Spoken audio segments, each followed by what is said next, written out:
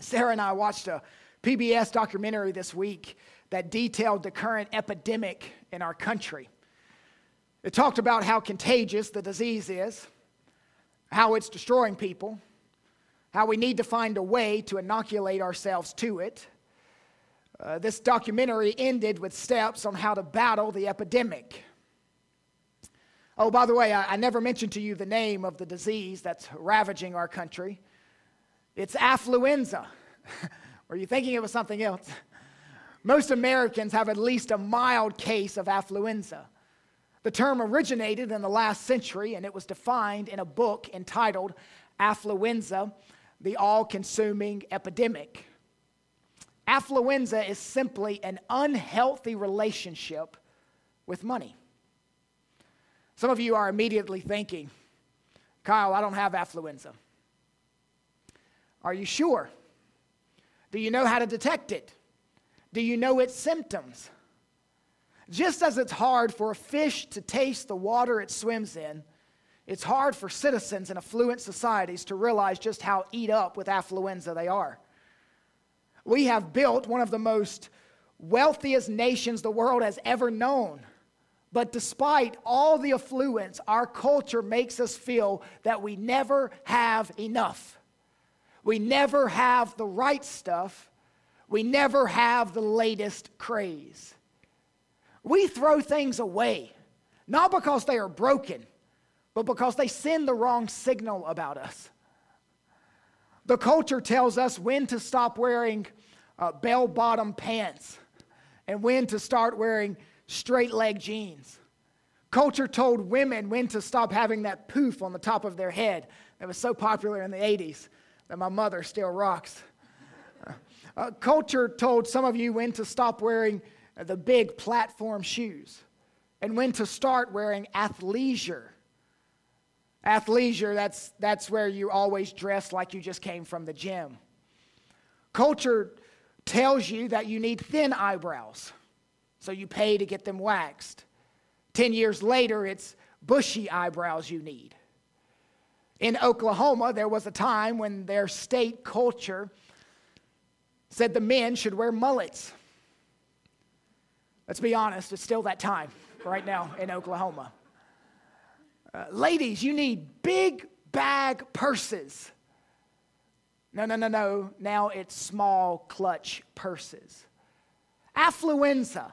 Swap your perfectly good car for a new car because what you drive says a lot about you. Affluenza. Rip out that perfectly functional kitchen and replace it with a modern one. Culture is simply passing affluenza on to you, feeding it to you, injecting it into your veins. This is not junk science.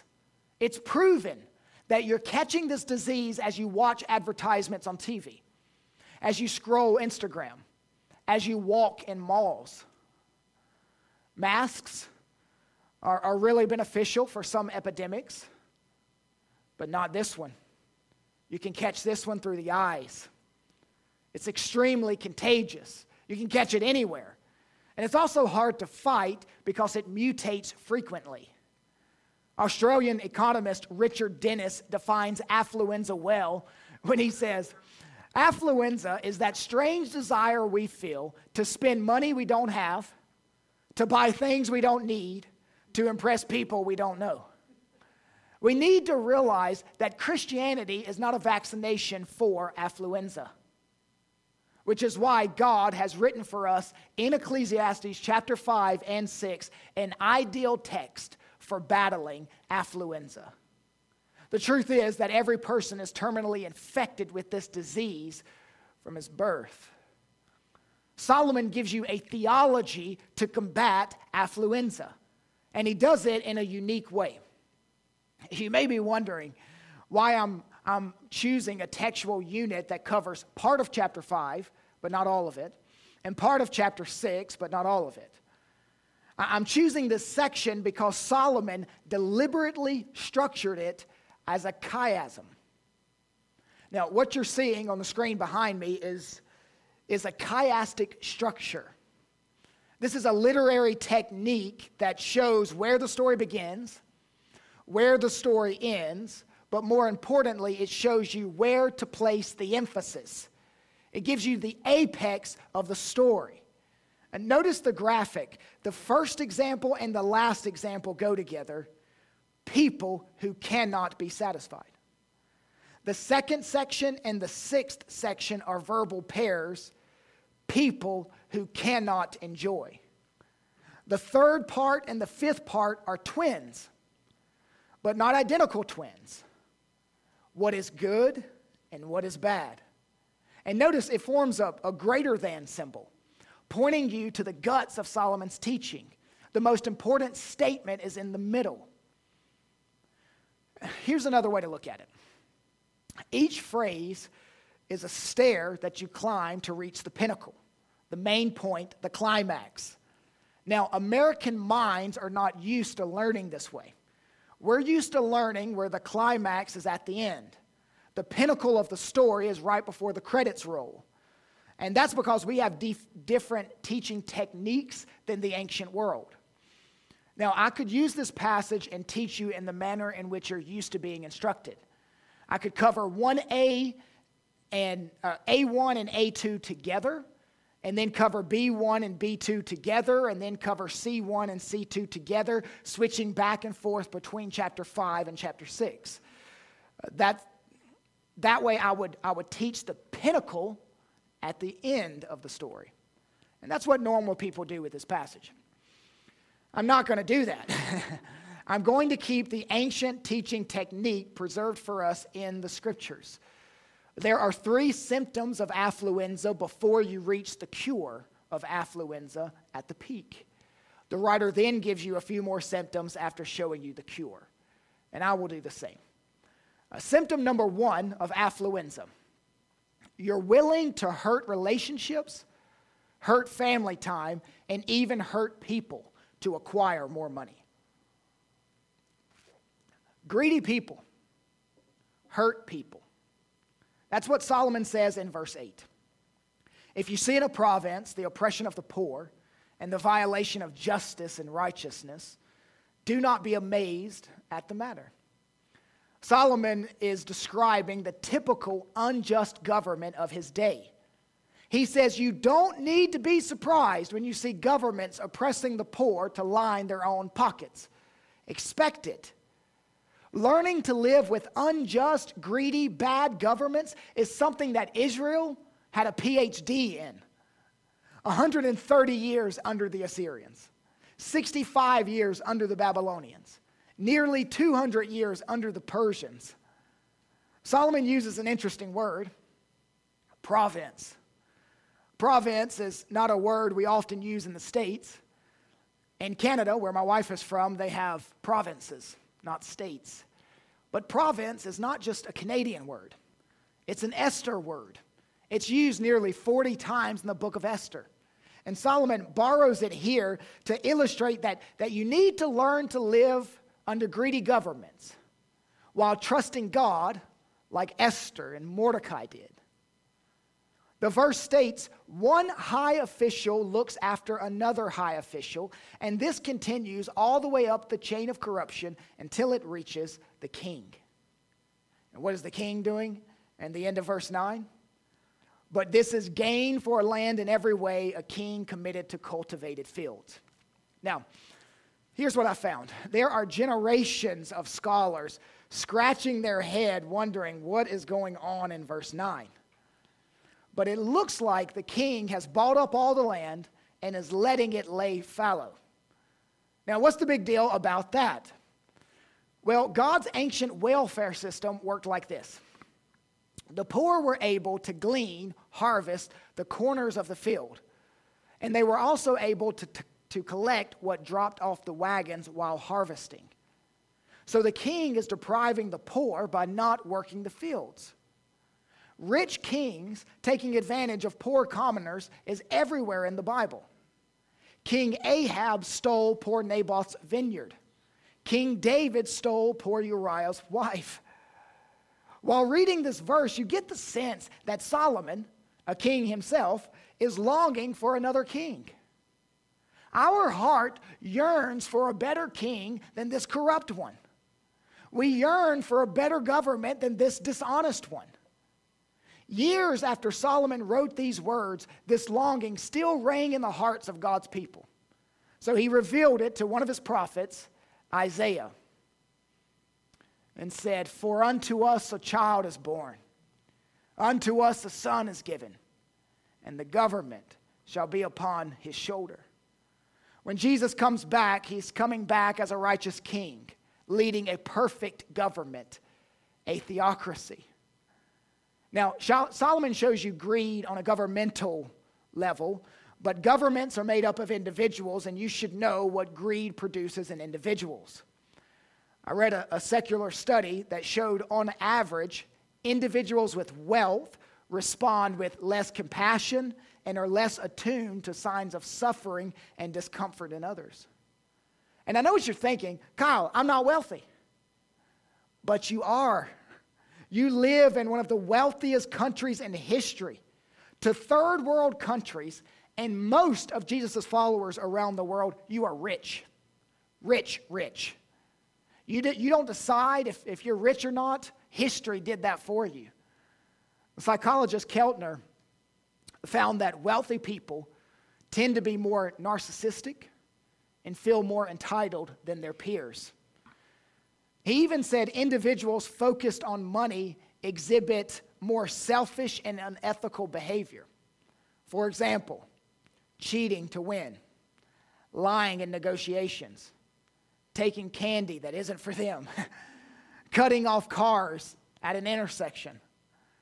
These studies even showed that as people become wealthier, activity in the portion of their brain that displays empathy for others is suppressed. And if you're not careful, money can do that to your soul. William Wilberforce, the British politician who was the leader in the movement to abolish slavery, said, "Prosperity and luxury gradually extinguish sympathy and harden and debase the soul." John Wesley, a preacher in the 1700s, said, "Wherever riches have increased, the essence of religion has decreased in the same proportion." Charles Simeon, strong English theologian, has my favorite quote on this when he says, "Temporal prosperity is very unfavorable for spiritual development." Temporal prosperity is very unfavorable for spiritual development. Is your pursuit of money causing friction in your marriage? Are you willing to take a job with better pay even though you know it's going to hurt your family? Are you willing to sell products to people that you know don't need it, but you want more money? Are you willing to lose healthy spiritual church community, chasing after more money? Symptom number one of affluenza, you're willing to hurt relationships, hurt family time, even hurt people to acquire more money. Symptom number two, when you love money, making money becomes addictive. Notice verse 10. "He who loves money will not be satisfied with money, nor he who loves wealth with his income. This also is vanity." Do you have a love affair with money? Timothy in the New Testament says, "For the love of money is the root of all kinds of evils." Being rich is not sinful. Many rich people walked with God. Abraham, he had 318 people on his house staff. I'd say he's pretty rich. Jacob, Joseph, second richest guy next to Pharaoh. David, the author of this book, Solomon. Lydia in the New Testament. Having large amounts of money is not sinful. It's just not simple. Thomas Carlyle, the Scottish philosopher, said, "For 100 that can bear adversity, there is hardly a one that can bear prosperity." Money complicates things for your soul. Historians say that in Solomon's day, international trade was booming. And apparently some people in the kingdom struck it rich. And the author's goal in this passage is to warn Israel of the vanity of pursuing wealth. The more you have, the more you want. The more you have, the less you're satisfied. That's why shows like Who Wants to Be a Millionaire are so popular. That's why we had the California Gold Rush, the oil bangs. That's why casinos are always packed. Wealth is very addictive. So there's spiritually negative addiction that can come with wealth, but there's also a practical negativity that comes with it. Notice in verse 7. When goods increase, they increase who eat them. I like this. The more food you have in your refrigerator, the more people will come over and eat it. You've heard the old saying, you never know how many friends you have until you bought a beach house. You win a lottery. If you win the lottery, I know you're Christian, so you don't play it, but let's just say for a moment, or if you did, you're donating it all to the local church, like all good gamblers do. You win a lottery, and you'll see lots of crazy cousins start to come out of the woodwork. The more you have, the more people will come after it. Sponges, freeloaders, parasites who fawn over you. Leeches who do not suck your blood, but suck your money until no more runs freely in the veins of your account. Aiken pointed out Bernie Kosar, an NFL quarterback. He made millions in his playing career, and then he made millions after his playing career in business ventures. And he spoke about the time in his life when he was paying 60 different phone bills. People will come after it. In addition, when people become rich, they suddenly have new expensive needs. A maid to clean the house, a landscaping crew to keep up with the yard, a nanny to watch the kids, an accountant to keep the books, a cook to make the meals, a broker to invest the money, and all these people need to be paid. So Solomon says in verse 12, "Sweet is the sleep of a laborer, whether he eats little or much, but the full stomach of the rich will not let him sleep." Solomon looks out the window of his palace and he sees a simple day laborer checking in at 8 a.m. and then going to lunch for an hour and then clocking out at 5 p.m. And he looks at that guy and he says, "That guy sleeps better than all of my rich friends." A free-running paraphrase of this verse goes like this: hard and honest work earns a good night's sleep, whether supper is beans or steak. But a rich man's belly gives him insomnia. Why does the day laborer sleep so well? Well, he knows he didn't rip anyone off. He didn't cheat or steal or do shady dealings. His conscience is clear, so he sleeps well. Hear me. Wealth increases anxiety. Solomon shows more danger of amassing wealth than any other biblical writer, except one: Jesus Christ. The more you have, the more you worry about. The more you have, the less you sleep. The rich worry about their riches. They fret whether their investments are safe. They watch the stock market like a hawk. They worry about their money slipping away. And that's why people typically become less generous to God's church the more they have. You would think the more money you make, the less you worry. But it seems to be the opposite. Meredith Melnick wrote an article entitled, "Why Americans Are Among the Most Sleepless People in the World." Why does that article need to be written? Because compared to third world countries, you are richer than most ancient kings. I'm not saying money is evil. What I'm saying is money is a terrible pillow. It will not give you the rest you think it will. The only thing worse than the addiction that money brings is the emptiness that it leaves. Your soul was made for more. You don't need to leave here and adopt a poverty theology. But you do need to work on being rich toward God. Making money can be addictive. That's why one of the qualifications for a pastor is that he not be a lover of money. Symptom number 3 of affluenza. You hoard something that has wings and can fly away. Verse 13. There is a grievous evil that I've seen under the sun. Riches were kept by their owner to his hurt. Hoarding riches doesn't help you.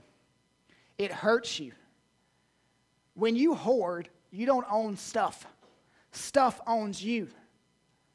We have bedrooms people never sleep in, cars people never drive, toys kids never play with, clothes we've never worn. It reminds me of the parable that Jesus told. A guy started accruing a lot of yield from his farm, so he kept buying up farm after farm after farm, and then suddenly he doesn't have enough barns to hold all of his crop. And so he said, I will do this. I will tear down my barns and build larger ones. And there I will store all my grains and all my goods, and I will say to my soul, soul, you have ample goods laid up for many years. Relax, eat, drink, be merry. But God said to him, fool, this night your soul is required of you, and the things you have prepared, whose will they be? And then Jesus ends it by saying this, so is the one who lays up treasure for himself and is not rich toward God. Is it surprising to you that one of the great evils that Solomon lists under the canopy of the sun is hoarding riches? You've read the book, When Helping Hurts? Tony Merida said Solomon writes the book, When Hoarding Hurts. Don't hoard your wealth. Give it to the Lord's work. Be generous. Invest in God's investments. Money is like manure. If you pile it up, it will stink. If you spread it out, it will cause things to grow. You can worship God with your money, or you can worship your money. We have this Old Testament guy who is rich, and he's hoarding lots of money, and to use New Testament language, he's building bigger barns, and then suddenly in verse 14, and those riches were lost in a bad venture. Now, we don't know what caused him to lose all of his money. We don't know what caused all of his barns to be torn down. Maybe economic reversal, a dip in the Dow, or fraud, cheated out of his wealth, maybe a gambling habit, or a painful misfortune like a fire, possibly a soured investment, or maybe even a worldwide pandemic. The point is that overnight he went from a mansion to a mud hut, from satin sandals to bare feet, from silk clothes to tattered rags. There was a man in 1929 who went to a bank and took out everything he had, which was $750,000, a lot of money in 1929. And he left with it in a big bank bag. While walking, someone robbed him and took the bag. Later that day, before he killed himself, the robbed man wrote in his suicide note, "Everything I have in life has been taken."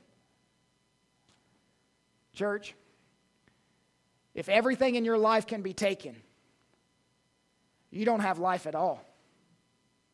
As a pastor, I am commanded in 1 Timothy chapter 6, verse 17, I am commanded to charge you not to set your hopes on the uncertainty of riches, but on God who richly provides for you. Now, it's interesting that on a $1 bill, kids, you don't know what this is, you're used to cards, but back in the day when we were growing up, we had dollar bills. And there's this dollar bill, if you look on the back, on the right side, there's an animal, an eagle, with his wings spread. And it should be a reminder to us Americans of Proverbs 23:4. Do not toil to acquire wealth. Be discerning enough to resist.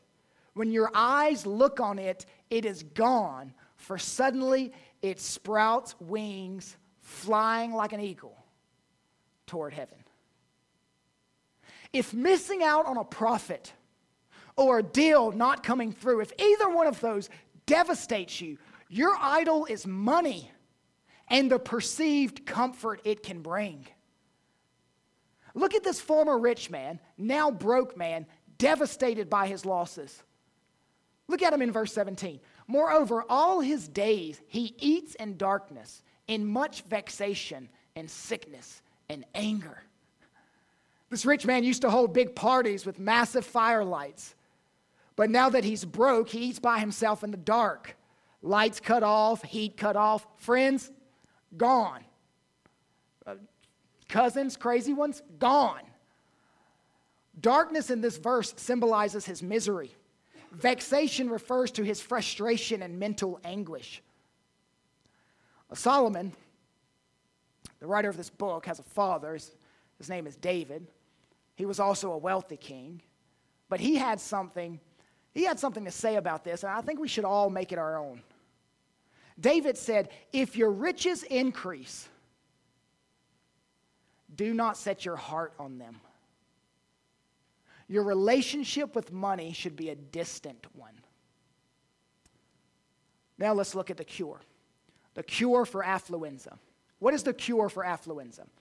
Find enjoyment in God and in His good gifts.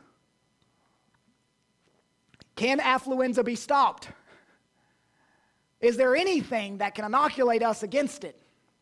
Solomon says in verse 18, behold, I have seen what I have seen to be good and fitting. Now, this word fitting means beautiful. In other words, don't pursue money. That's ugly. Let me show you something beautiful that is worth pursuing. Behold, what I have seen to be good and beautiful is to eat and drink and find enjoyment in all the toil with which one toils under the sun, the few days of his life that God gives him. God created us, and He measured out our days. Ecclesiastes exalts joy of the mundane things. You need to experience the pleasure of simple things, like food, because God created your taste buds. The author's goal in this passage is negatively to warn Israel of the vanity of pursuing wealth, but positively to encourage them to enjoy God's good, simple, daily gifts. He repeats it in verse 19. Everyone also to whom God has given wealth and possessions and power to enjoy them and to accept his lot and rejoice in his toil. This is the gift of God. Let's take a survey. How many of you within the last year, you've either bought a gift card or you've received a gift card? Bought a gift card or received a gift card? Would you raise your hand? Okay, good. Not surprising, 76% of people in the United States purchased at least one gift card this year. And companies love this because many of those gift cards are only partially used, some not used at all. In the last 10 years, there have been over $1 trillion in unused gift cards. Who doesn't use gift cards? Well, here's what I'm telling you. It is possible to go through life without redeeming, so to speak, your gifts from God. God's given you food, but you don't redeem it by eating it with joy. God's given you a job, but you don't redeem it by working it with joy. God's given you a spouse, but you don't redeem that marriage by loving with joy. You don't have to be rich to find enjoyment each day. Start with the ordinary, plain, good gifts: food, water, shelter, clothing. This passage clearly centers on God. He gives the ability to enjoy life, wealth, food. He's the giver. Verse 20, Solomon says, "For he will not much remember the days of his life, because God keeps him preoccupied with the joy in his heart." Solomon's cure for affluenza is to be satisfied with the stuff we already own. The old Puritan Jeremiah Burroughs suggested that we learn contentment by way of subtraction, not addition. In your natural state, you believe to achieve contentment, you have to attain more.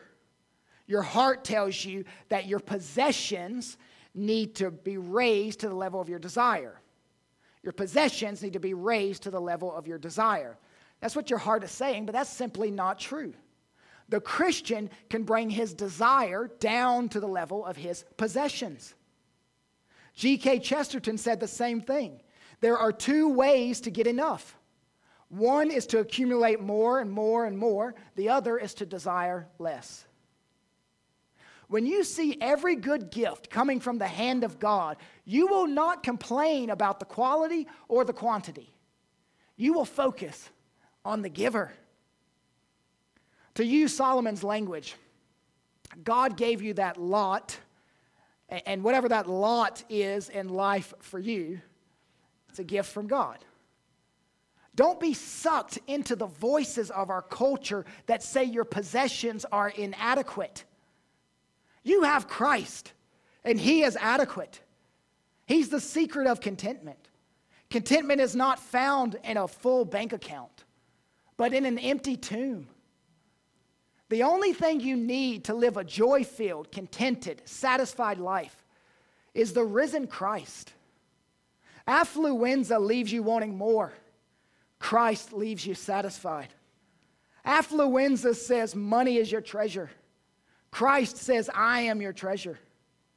Affluenza puts wealth before you and says, look and live.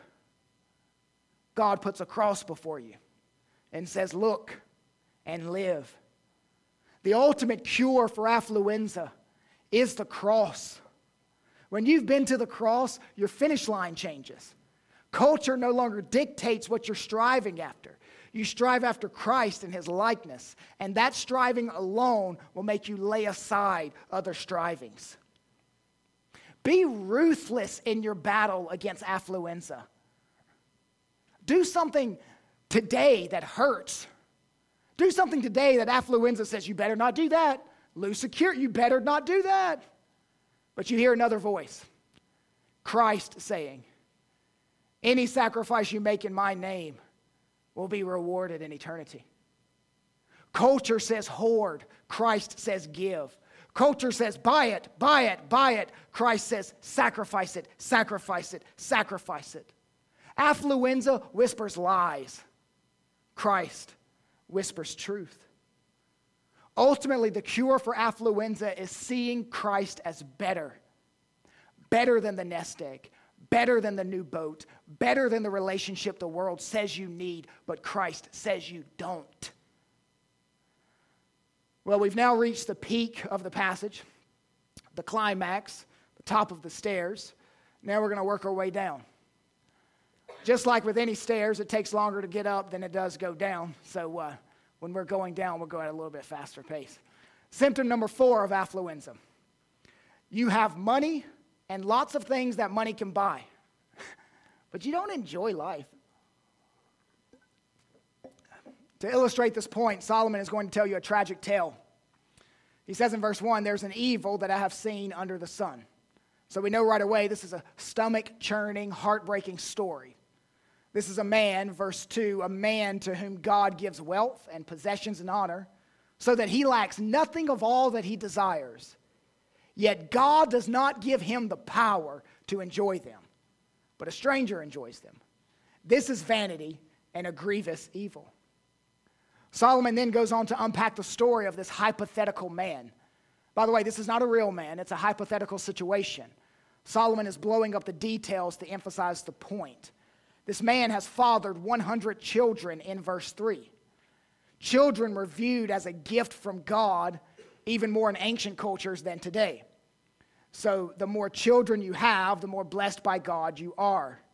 This man lives to be 2,000 years old in verse 6. That's incredible. He's lived twice as long as Methuselah, the oldest man to ever live. Again, In this culture, in this society, old age was viewed as a blessing from God. The older you lived, the more blessed you were. So he's blessed with kids. He's blessed with old age. He's the ultimate picture of a blessed man. His life is filled with blessing upon blessing upon blessing upon blessing. But verse 6 tells us that he can't enjoy them. Martin Luther called these verses a description of a rich man who lacks nothing for a good and happy life and yet does not have one. To be able to fully and completely enjoy the things of life is a gift from God. Being able to enjoy the children God has given you, it is a gift from God. Being able to enjoy the house, the health, the friends, these are all gifts from God. Just because you have wealth doesn't mean that you can truly enjoy it. On Christmas this year, when your kids were receiving gifts, what happened? Well, they tore into the presents, paper flying everywhere, and then they opened the remote control car. They're filled with excitement. Their little faces are red. And then they quickly read the words on the side of the box. Batteries sold separately. Dreaded words. Such a sly trick. Well, adults, life is like that for you. When you tear into God's good gifts, whether it's a job or marriage or money, you need to read the words on the outside of the packaging. Joy sold separately. Satisfaction, contentment sold separately. Verse 3, his soul is not satisfied with life's good things. Why is that? When you try to enjoy God's good gifts outside of God, you will be miserable. You know why? Because the gifts can never be the master. If gifts are your master, Jesus is not. Solomon is clear. We can live our lives one of two ways. Chasing after money, which will never satisfy us, which will leave us empty, or enjoying God's good, simple, daily gifts. It's interesting that in the New Testament, Jesus gives us the same two choices. No man can serve two masters, for either he will hate the one and love the other, or else he will be devoted to the one and despise the other. You cannot serve God and money. Solomon goes on to say that it is better to, this is strong language, that it is better to die in the womb than to be this rich man who lives 2,000 years and has 100 children but doesn't enjoy life. Eaton says the author is making this point. It's better to miscarry at birth than to miscarry throughout life. Symptom number 5 of affluenza. Like Adam and Eve, no matter how much you possess, you still have an insatiable desire for more. That's what verse 7 says. All the toil of man is for his mouth, yet his appetite is not satisfied. I read a study this week that they interviewed 1,000 millionaires. And the millionaires ranged from just having 1 million in the bank to having 100 million in the bank. And each of them was asked how much money would be enough for you, where you feel comfortable, where you'd feel satisfied. And nearly everyone said double what they had. If he had 1 million, he said 2. If he had 100 million, he said 200 million. I believe it was Carnegie who said, you rarely see millionaires smile. Let's put it on our level. Let's bring it to us. No matter how much you make right now, I bet you're thinking, I'm right on the edge of having everything I need. I just need to make a little more money. You said that 10 years ago when you were making half of what you're making now. You will say it in 10 years from now when you're making even more. It's a crazy trick you play on yourself. You are always right on the edge of reaching it, but never quite there. affluenza. Affluenza, the term, was first coined in America. But it didn't begin in America. It began in the garden. Adam and Eve's insatiable desire for more than what God provided for them. And Solomon says in verse 9, better is the sight of the eyes than the wandering of the appetite. Affluenza says, you can have me and Christ. It's not either or. You can have me and Christ. Affluenza says you can have me and Christ. The Alpha and Omega says if you have Christ, you must put affluenza to death. Now I'm going to conclude. I'm going to conclude by talking to two groups of people, non-Christians and then Christians. First, non-Christians. Non-Christian. The Old Testament prophets warned against the pursuit of wealth. The New Testament writers echoed that sentiment. Why the incredible emphasis throughout Scripture to guard yourself against the pursuit of wealth? It's a whole book saying guard yourself from the pursuit of wealth. Why? Well, that's simple. Jesus said how difficult it is for those who have wealth to enter the kingdom of God. He even went further and said it's easier for a camel to go through the eye of a needle than for a rich person to enter the kingdom of God. Your love of money and pursuit of God's earthly gifts could keep you from God's ultimate gift, salvation. Affluenza can send you to hell. But there's good news. There's good news. Listen in as I talk to the Christians. Christians, I know there's been a lot of talk lately about epidemics. The COVID-19 epidemic. I just spoke to you for a while about the affluenza epidemic. But Christ actually came to deal with the most deadly epidemic known to man, the sin epidemic. And while you're living in epidemics, you need deep doctrine. While you're living in epidemics, you need deep doctrine. And there's one very important doctrine put on display in this text. It's the doctrine of the incarnation. Jesus, who was rich, became poor, wrapped himself in flesh to reach us. The first Adam sent us all spiraling down into the sin of affluenza. The last Adam rescued us from the power of affluenza. And he's coming back again to take us to another country where we will never again experience epidemics. For we are going to a country not affected by the fall.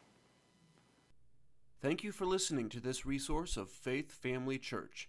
We gather on Sundays at 495 Hugh Hunter Road in Oak Grove, Kentucky, and are a short drive from Fort Campbell and Hopkinsville, Kentucky, as well as Clarksville, Tennessee. For more information, visit our website, myfaithfamilychurch.com.